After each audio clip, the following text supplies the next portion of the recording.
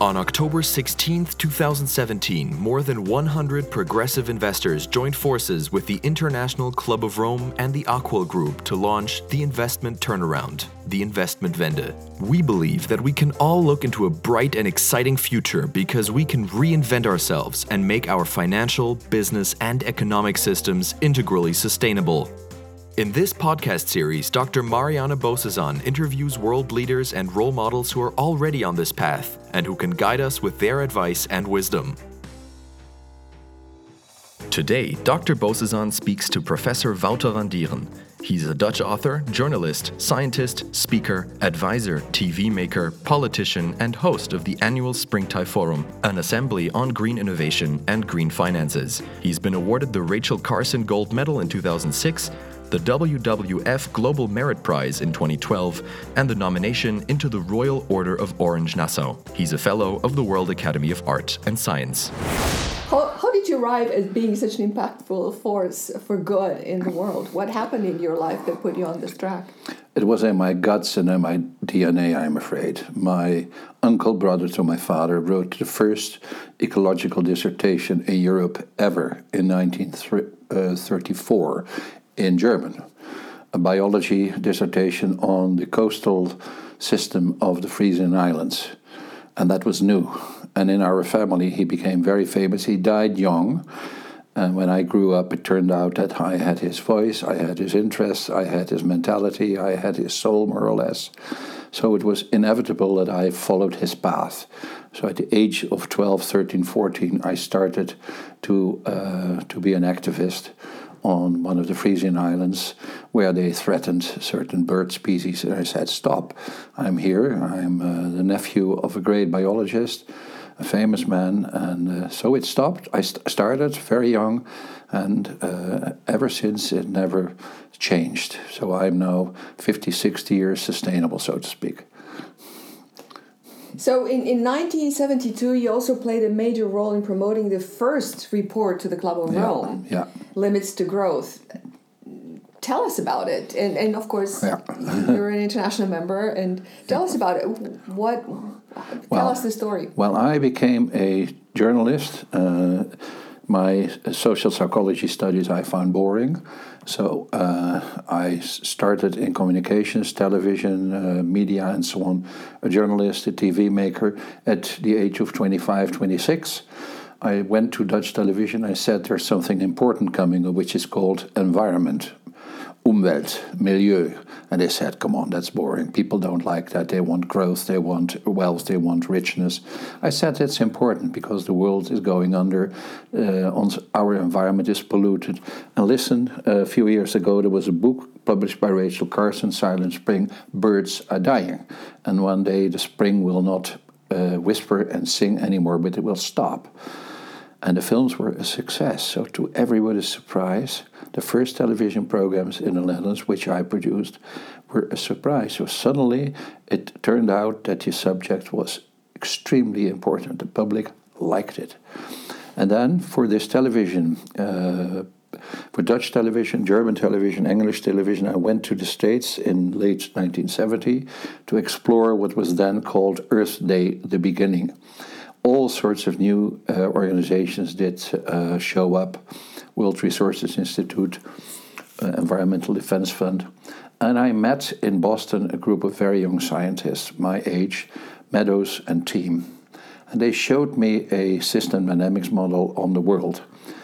And that day changed my life because it was so shocking and so extremely well done. And I had just read the studies on cybernetics by Shannon and Weaver, which tell you about how systems tend to seek equilibrium by feedback loops and whatever. So I understood immediately, instantly, what was going on. And then something very Machiavellistic developed, which was that I took home a copy and I copied it 100 times and printed and scribbled on every copy, secret and don't spread it, confidential and highly confidential, only for me, and be careful. And of course that created what the Germans call a Rausch, And what the Dutch call ruis. The English have no expression. It's a very low sort of whisper. The French say chuchoter, chuchoter, chuchoter. You hear in their word what it means, whispering, whispering. And what was it? A very strange sort of report, because behind it stood a very strange club of people called the Club of Rome. And that too was an enigma. The report was an enigma. The computer they used was an enigma. Nobody knew what a computer was at the time. There were 3 computers in this country on which you could run the model. And I had no idea about computers. But we did run the model, which took for one scenario a full morning. Now it's 3 seconds. And then it turned out that the Club of Rome came out of Rome, indeed, with a man who was a consultant to the board of Fiat. There were 2 other companies involved, Volkswagen and Nestlé, 3 big multinationals. There was the OECD with Alexander King, the OECD. Very strange. Why are they interested in such a scenario?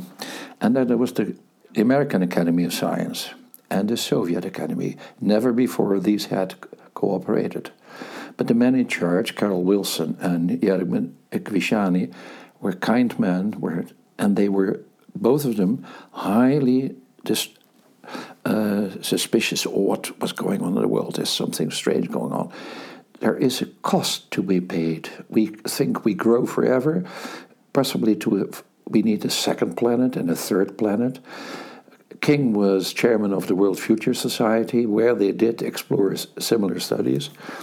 And then gradually it became known in the Rausch that I'm talking about that this was a conspiracy.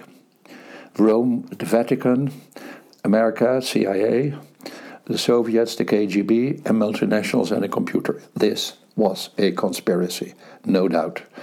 So the beauty then is that if you apply such Machiavellistic tricks, everybody becomes a supporter and everybody is involved because you allow them to an insight into a great secret, so nobody opposes the publication because they all feel ownership. And they don't contest the publication. So I launched it in the fall of 1971 in the Netherlands only, and then Germany within a few days. And the headlines were enormous. And the effects in the media it catapulted like crazy. And in Parliament, the big guys in Parliament stood up.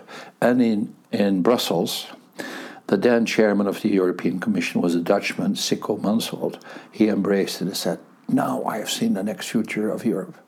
It should be limiting its growth because otherwise we will destroy the Europe we want." And Sikko stayed there for another year. When he left, after a year, he wrote a letter to his successor, Spinelli, and said, "The future of Europe is about understanding the Club of Rome message." And ever since, I've done 4,000 speeches, 1,800 articles, 900 advisory trajectories, and so on. So it never stopped. And it goes on and on and on. Yes, and you're continuing with your Machiavellistic approach to things through your spring tie. Can you tell us about it? That's not Machiavelli. No, that's another thing. You and I know that the principle of the interdisciplinary research, but I don't believe that does exist. What does exist is the mutual understanding between people and between motivated people. That is what you need. The whole concept of multidisciplinary research is that you with your discipline and you with your discipline, you put it all together and then something beautiful comes out. That's never happening. But what does happen is that if you have people meet each other, stakeholders, motivated people of all sorts, then they open their soul if the atmosphere, if the situation, if the place where you are allows so. It's not in a bunker or in a horrible hotel, but you need certain environments. That's why Davos does exist, the World Economic Forum. It's out there It's in thin air, it's with beautiful mountains around, and the top of the world goes to the top of the world to discuss. Now, in the past, there have been several occasions which did set the example, both for Davos, for Kurt Schwab, which is several examples. In the 18th century, von Humboldt, the great German scientist, one of the greatest in our history, set up meetings, not interdisciplinary, but in the Royal Society, for all kinds of wise men, scientists, politicians to meet and to be concerned and to talk about our common interest and future concepts. And 300 years earlier, Leonardo did the same in Milano, which was then called the Propagone.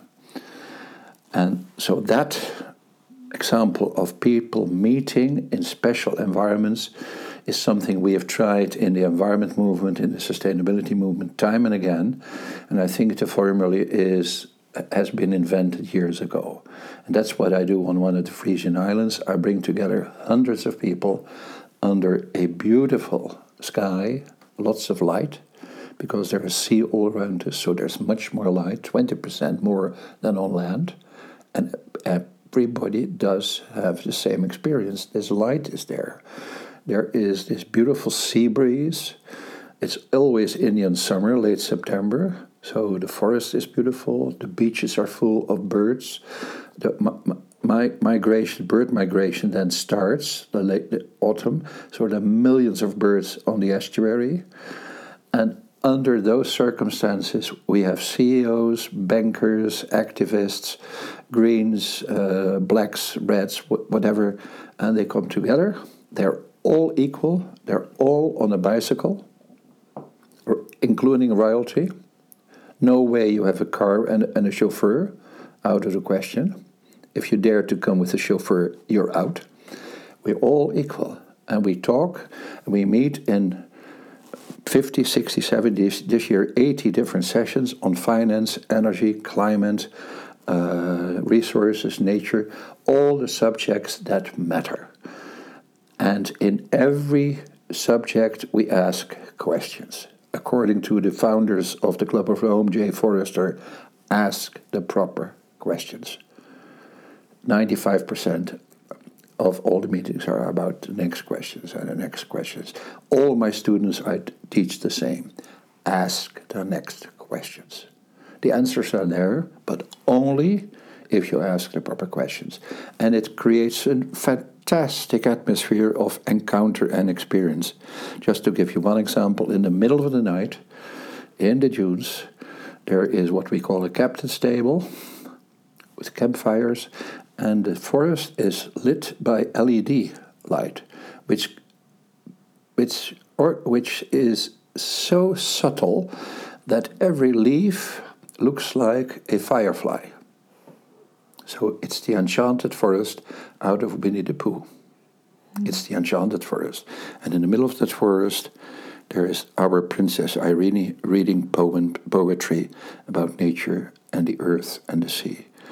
Or there is a theater play or a little concert, and then people get out of there. And in the early morning, they're all back in the dune, in more or less an amphitheater, where they sit together with a banker, with a philanthropist, with an activist, 400 or 500 people in the dune, listening to the next speeches, discussions, dialogues, where in the background you see the beautiful sails of the old fleet coming by. It's beauty, and it's magic, and that's what I'm organizing. So when is the next event? Would you like to share that with us? It begins with our international guests. I hope that the Club of Rome members are there, but I invite everybody who is motivated for the first day in the province of Friesland. And why? Because internationally the subject of water management is high on the agenda, and the best water management in the world is in the Netherlands. and especially in the province of Friesland, who are one of our sponsors and allies. So the governor to the king there, he says, can you invite your national guests to my province and show them what water management is like? It's a fascinating story.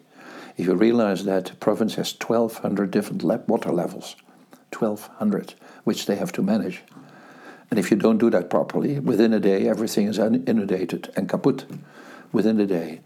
So that's the first day, the 26th, Wednesday, and then the days after, 27th of September, 28th of September, and 29th are on the island with about 800 guests from all over the world. And everybody is welcome to subscribe. Please come. Yeah, so at the end of the event, for our audience, make sure that you listen to the last question, because we'll give the details out of the website and where can people register and sign up. So, in addition to being a good friend, you're also a big supporter of the initiatives that we've brought into life, which is of course the investment turnaround. Without money, you cannot implement any of the wishes that we have, that we want, that the society needs to do. So what is your advice with respect to, to investors, to people, to business people, to economists, to financial people who would like to turn those ideas into real world opportunities and action and Realwirtschaft, as we call it? Yeah. I have been consulting big industry for decades, like Unilever, Shell, Procter & Gamble, Monsanto even, which then had a bunch of excellent activists who really dreamt of a better world with their products. And one day, after many years, we sat together with the Procter management in Cincinnati. And the chief scientist went through the 82 project that we had done together for the last decades. And he said it's an astounding conclusion that I had to draw, which was that in the beginning, everything that came to us was a threat. Environmental activism and people who hated detergents and all our products. And then it turned all out to become an opportunity, a challenge, a new product. Because waste is stupid, and stupidity is stupid, and the wrong markets are stupid. So it's all about intellect. And my story was always to all these guys who were terribly afraid of consumerism and consumer activists and green activists. Come on, you are competitors. You think that you're good at it. But you're not, because you don't know how to compete with other ideas. You're competing on the market of ideas. So do your best. But there's one thing, if your hypothesis is wrong, if your product is stupid, you will lose. So do your best. The story is very simple. In the beginning, there was no money.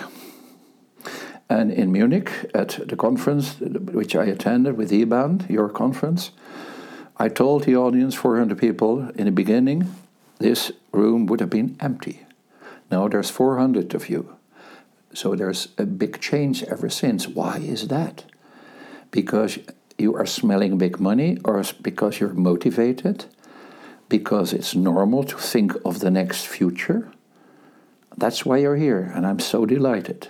Because in the beginning, we were fighting against the wall, bumping into it, and environmental losses were billions every year.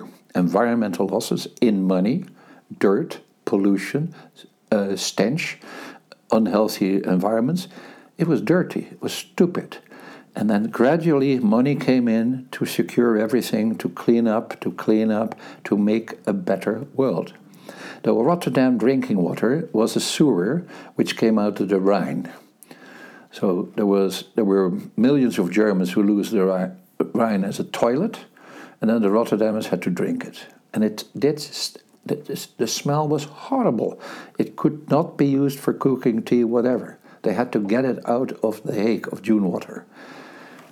That was stupid. And then the billions came in. It was all purified, improved. Systems started to work with engineering firms, faculties, students. I myself, I think I've created 10 different faculties because it was not there. And all investments came. Tax money, investment money, bankers' money. And why? Because this was clever. It was simply clever. And people want to be clever. And that's what the whole financial change is like. Now, I keep mentioning another parallel metaphor, which is, in the beginning there was this mountain. And there was nothing. We had to climb a very high mountain. There was nothing. No faculties, no engineering, no law, no regulation, no jobs. There was nothing. No fiscalities. And we climbed the mountain. We did it. Now there's a next mountain which is higher. And that mountain we will climb to. And it requires billions, hundreds of billions, and that money will come for everybody who is smart, who is intelligent, and who sees what is happening in the world. And all the old models are disappearing. It's fantastic to see.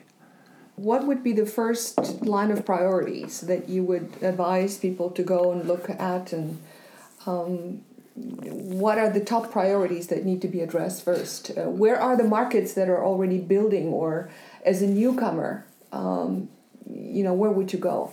There are two markets which are we kind of reflect on. One is the market which we started in the early 70s, which is a market of mitigation, adjustment. So there has to be cleanup. There have to be cleanup systems and technologies, cleaning up. Think of energy saving. Didn't exist. The energy companies sold electricity and everything, and the idea was sell as much as possible and don't think of efficiency, because efficiency does cost us money. We have to sell megawatts. So the houses in the Netherlands were leaking. We have enormous gas reservoirs, enormous amounts, like Russia and Norway, and the gas was pumped into the Dutch houses and disappeared almost immediately out of the chimney, because we had no technology to heat up a house with sufficient energy saving systems. It was not there. So that was the beginning. Adjust to the needs which are just simple. Ready. When we developed the first wind turbines, and I was one of the 5 in the world who did that. And everybody was against it because there was enough oil and there was nuclear energy, so the future was safe. And we told them, no, it's not true. It's going to change. So that's the next step. You have to look through the looking glass. What is behind? What is behind the looking glass? Behind the mirror.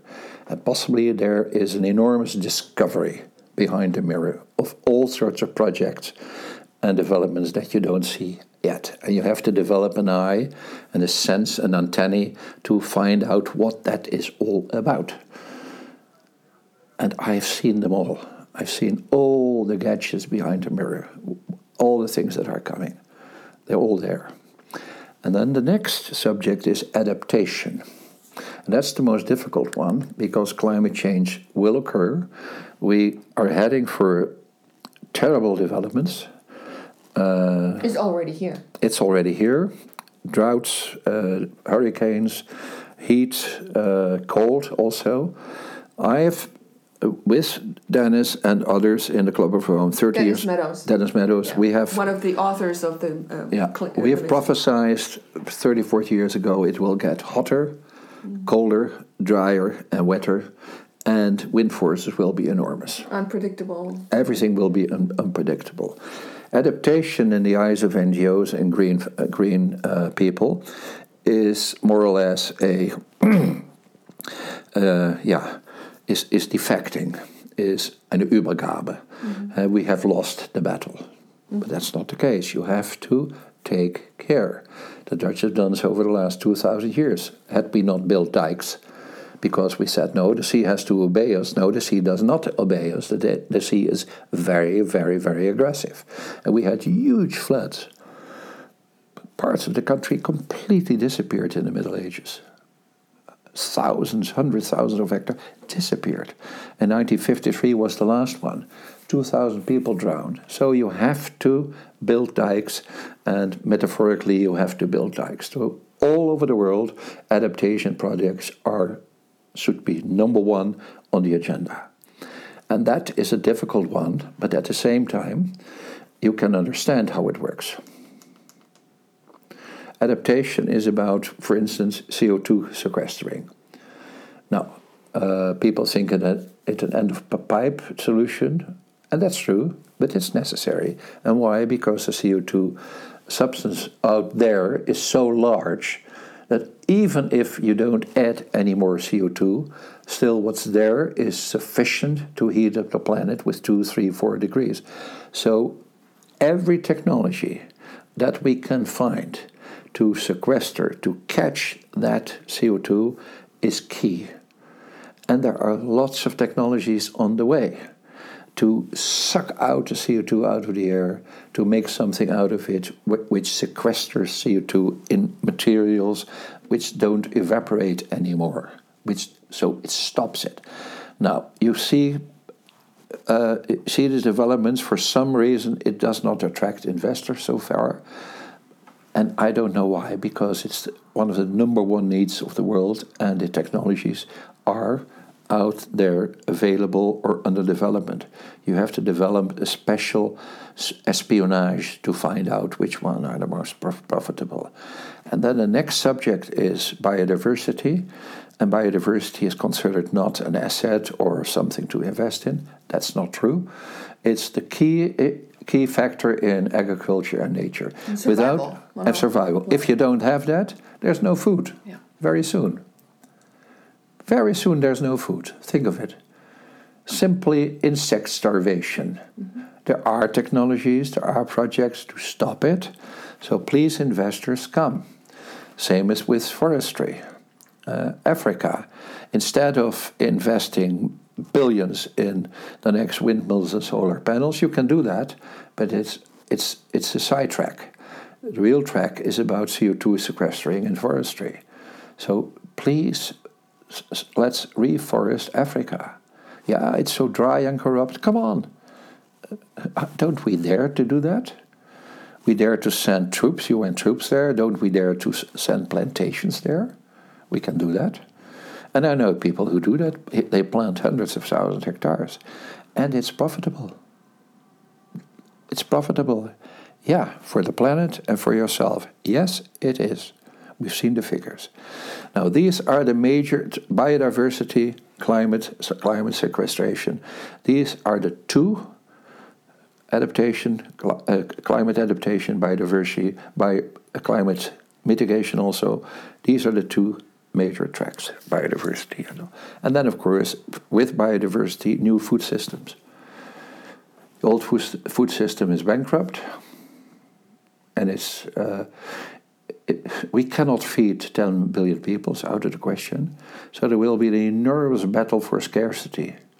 So if you are a greedy investor and a cynical investor, you can follow the prophecy that within some years most of the food system will be illegal and therefore extremely profitable. Think of that.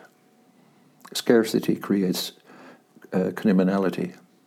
Right, so how can we avoid that? And one of the biggest anti-arguments against investing, toward impact is that there aren't enough impact investments projects to invest in, which I believe it's absolute BS, is a myth. Yeah. So how can we bust that myth? What I do at springtij, high tide, springvloed, is I bring all these hundreds of people together. In the meantime, 4,000 or 5,000 have been there. Bankers are there, investors are there, and I tell them we have to put a bomb in the middle of people who say that. Get away with them. We don't need the people who are in the name of the bureaucracy stopping everything. Yes, I'm important in the bureaucracy, so my job is to stop everything, to not be imaginative. It's irresponsible. If you would map out what a country like the Netherlands and the north of Germany, all the lowlands of Europe, what they need in terms of projects, hundreds of these projects are underway, hundreds of them. So what is the buzzword? At springtime, I bring them together and I show it to them. This is going on. That is going on. That on the North Sea. The North Sea will be the most productive sea in the whole of the world within 10 years in terms of energy, biodiversity, and protein. So how do you get that? How do you bring about that productivity? What has to happen? Well, first of all, there is an enormous bureaucracy and it stands in the way, but we did manage to construct thousands of windmills already on the North Sea against every regulation, and we did it. So the examples are there, and what I see is that once the big parties approach the bureaucracy, then things change. So there are now several wind parks in the North Sea under development by Shell, RWE, so a Dutch, German, Scandinavian consortium. You're talking about a few thousand megawatt in places where this was not thought possible. So it's a matter of consortia and not of isolated individuals. Then it doesn't work. And the consortia, of course, move slowly, but once money from investors comes in, they move faster. Shell is dependent on exotic investors. Otherwise, they don't do it themselves because they don't have the imagination. They have a large group of spies who spy all over the world after new developments, and I know them, but they lack imagination and courage. And then if you confront them with people with courage and with imagination, they sit back and say, yes, we should not miss this one. We cannot miss this one. We cannot miss that one. Take, for instance, Gaz de France Suez. They're now called Engie. They were in a big mess a few years ago. A terrible mess. And then the old management was sacked. They invited a group of excellent young people and see what's happening now. They've split up the company in 100 different smaller companies, and they're developing all sorts of new energy systems because there are new people, alien protein is brought in, mindsets are different. So you break through this by what I call the alien protein concept. Tell us about it. What is that? Because I'm sure many of us need that. I mean, alien proteins are very dangerous if the body resists it, because then you get sores and all kinds of rejection system. But at the same time, alien proteins can be very effective in improving your health. And alien protein is about ideas, people, money, and pushing power. Lots of pushing power. The things that I have managed to make that were really successful was because I myself had enormous pushing power, and I was not afraid of being thrown out of the window, which happened. When I told the Dutch aircraft industry, which now doesn't exist anymore, that their future would be in wind turbine propellers, because they were excellent in this technology, better than Boeing, they said, fuck you. Get out. Future is about nuclear. We said, no, this is your future. They went bankrupt. And I was not pushy enough. But I should have persisted. So that's the way to go through. You have to fight against the wall and break through it. Yeah. So, yes. And what is the worst advice that you see out there being given to investors that want to go in this field? Okay, there's lots of that. The first one is the old-fashioned due diligence. If you do that, you're lost. Then you have a line of young bankers who live in skyscraping buildings, high-heel women, and they sit together, sniff coke, work till 11 at night, 12 at night. We have a Manhattan Wall Street here in Amsterdam. Wall Street is originally a Dutch name. Eh? Yeah, New Amsterdam had a wall which was a defense line, a vestung. Mm-hmm. Wall Street is a function of that. So Wall Street, the word stock exchange is a Dutch word. Stock is stock, as in German. Mm-hmm. It has nothing to do with the old word floor. Yeah. Stock exchange is about a stick which was exchanged, and they are trained to look after all the regular things, which they call due diligence, which is a fancy word for looking at the irrelevant things. The first thing you have to do is, in your mindset, say to yourself, everything is possible, especially if it's inevitable.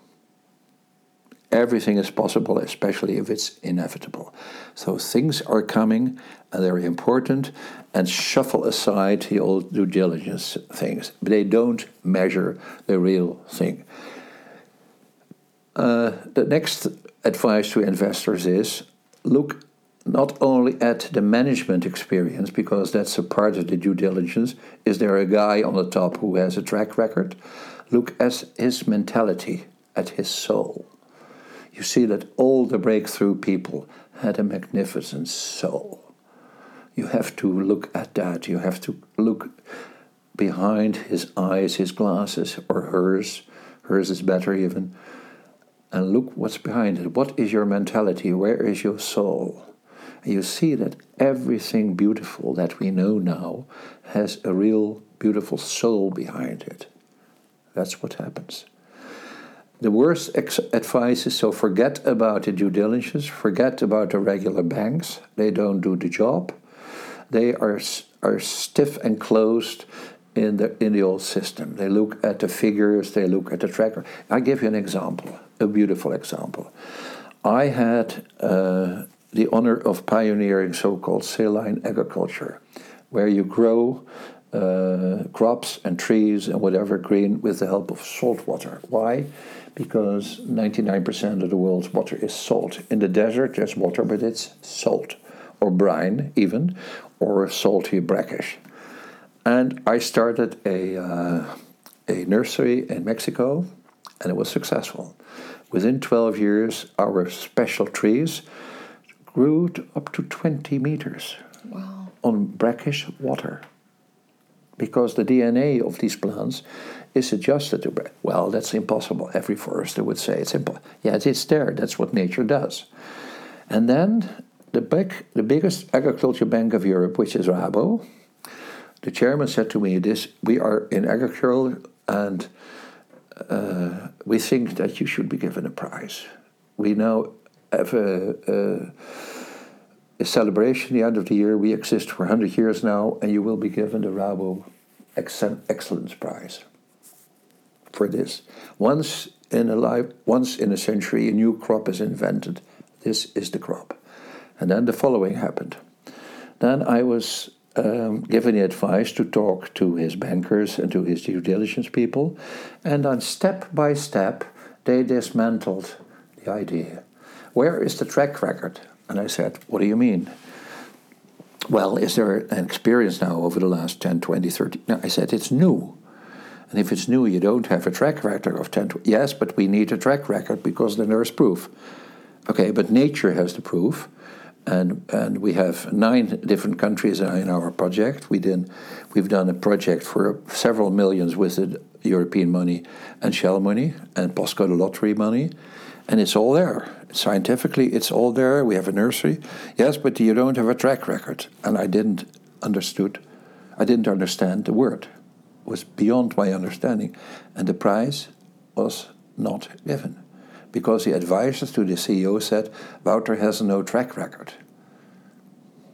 Yeah, well, that's one of the things boxes that they need to tick. And that's the mindset that needs changing, because as we move ahead, we need new measurement criteria. We lost millions in this as a result, because they tried to block it, even went to the ministry and said, don't follow this project of Wouter. He will knock on your doors, but we as experts in world food production, they are not. We say it's nonsense. Now it's worldwide successful. Did you know that? Yeah. It's all over the world. Yeah. There is a huge center in Dubai now where we were part of that. I was in the board there in Pakistan, Bangladesh, Mexico, all over the place. There are centers now. Crops are grown. It's all there. Yeah, of course. Yeah. And we lost the millions. Yeah. Well, that's why we're sitting here trying to create history as we move ahead. Now, you're talking about due diligence and that the old ways don't work. How would you change the due diligence process? How would a more modern due diligence process work, and what would have to be included? Well, I give you an advice in this out of practice. It's not a theory, but a practice. The Dutch pension funds came to me because they are rich and they're looking, as you are, for projects. Where can we invest an X 100 million? And why to me? Because in their old system, they could not identify the project. So they showed me a list of about 60 projects, and half of it, in my view, my experience, were excellent. The other half, not really so, but nevertheless. And I said, what do you want? They said, can you organize a way where the open society present at Springtij is a part of the understanding and the testing. So instead of closing up in a small office with the wrong guys in Wall Street, open up to the open society according to George Soros. You mean the Open Society Foundation? Yeah, but the idea is Karl Popper. It's Karl Popper. Yeah, okay. And the Open Society, that's what I collect. Yeah. And what we did is we organized a beautiful sequence of presentations where people showed their projects and so on, and the pension funds and the bankers and all were sitting here, and instead of scribbling and measuring and whatever, the debate was the key. And why?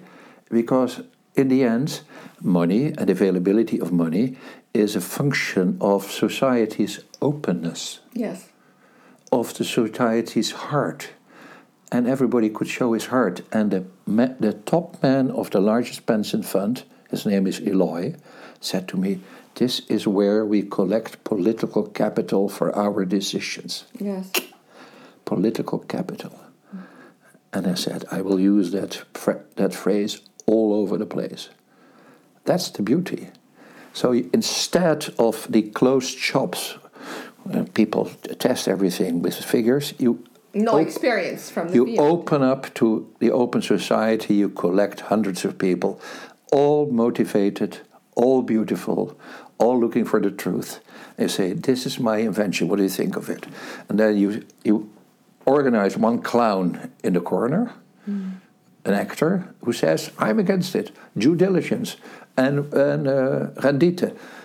You organize a clown. Track record. And track record. Yeah, what a clown in the corner. Mm-hmm. And then everybody sees suddenly how crazy it is. Mm-hmm. And if then we did a test with Rabobank, and we went through a long list of their investments. Most of them failed. Honestly. Yeah. 50 projects. We had a 2-day session. This one failed. Why? Well, the due diligence was positive. This one's positive. It failed. Because there was no imagination, there was no proper financing model, and that was no matter of mathematics, but it was a matter of who are the right people with the right heart on the rudder. Who were the daring guys who said, okay, you're all against it, but I'm for it because I believe in it, and I go through the wall because it's important. And those ones won the case. Yes, and this is how we met. Remember when we met? Is that so? When I talked about the Through the Good and the Beautiful and the integral model and how we use the Through the Good and the Beautiful in our due diligence process. Yeah, you showed me Ken Wilber, and I had used Ken Wilber in my trajectories with Unilever, with Shell, and with Procter & Gamble, exactly the same cross, by teaching people along those lines what is important and what's not. Yeah.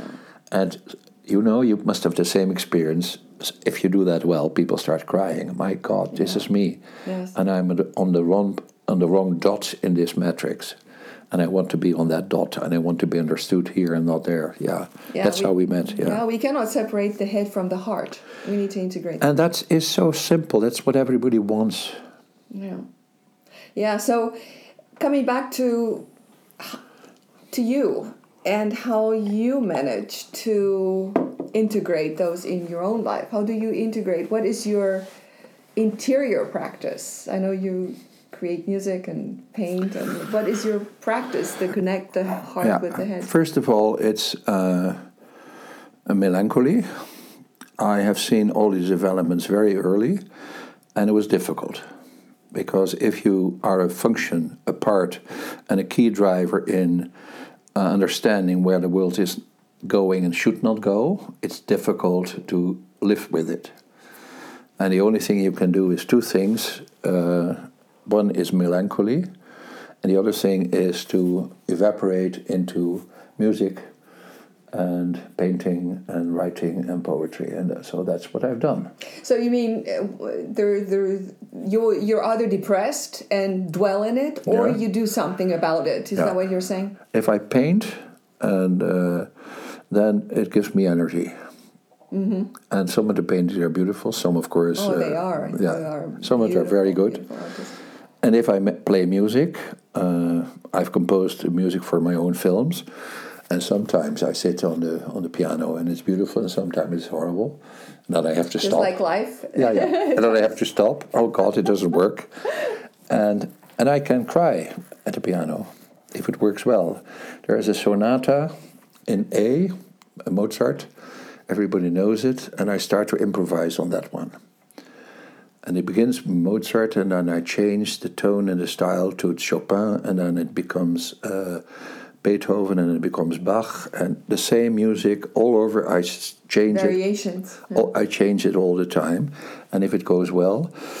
Once in Sweden with the Factor 10 group, we had a fantastic conference about a resource-efficient innovation building, and there was a fantastic hotel in the middle of the snow, and I sat on the piano. It was an old-fashioned beauty, wood, Swedish, Carl Larsson. And everybody was in tears because it was so beautiful. So that is what helps a great deal in surviving all this. Painting, music, poetry. I write poetry, articles, and speeches. If you stand on a podium and you think of yourself as a botschafter, an ambassador, and as a botschafter. And if you do that well, that gives an enormous energy. Usually I stand up there and I look at the audience and I think, okay, what is this audience? I feel the energy, I feel their mood, and then within seconds I catch them. And that is giving me enormous energies, especially because then I get through and they open up. And then something very beautiful is created. And that there I am a magician. Yeah, there's a field that we connect with. Yeah. Well, wonderful. So what is the field online that people can connect with you? See your paintings, your music, get access to your activities. Can you give us one or two websites where people can go to? Paintings are somewhere on the web, but I don't know where. I've done not so many. Since I was 12, I've done 200 paintings, that's all. Well, that's 200 more than I did. Yeah, but it has to be renewed and so on. So that has to be... Poetry I don't publish, only for my inner circle. But the poetry is in Dutch, German, French, and English. In all four languages, because why do I do that? Because I want a challenge. I want to master the languages. I want to understand how I can compose feelings into these languages. So that's your inner mastery way to... Yeah, that's how I do that. Mm-hmm. But I don't publish it. But you will hear, I have written English lyrics on classical music, which we play at Springtide. So on music by Giuseppe Verdi, I've written a song for Springtide. You know, Giuseppe Verdi Giuseppe Verdi, of course. Aida. You know. Joseph Grün. Yeah. Yeah. Joseph Grün. Yeah. And it's out of La Traviata. And that is extremely emotional. And I've done the same now with a beautiful French song, Les Montagnes de Louis Ferrat. Also an English song which we will also sing this year. I've done a flash mob with Ode aan die Freude by Beethoven with a new text. So people can get access to that on YouTube? It's I believe it's all over, but I've never made something serious out of it. That will come perhaps, I don't know. Thank you, Wouter. To find out more about Professor Van Dieren's work, visit en.springtij.nu. That's springtij.nu. For more work by Dr. Bossezon, visit investment-turnaround.com.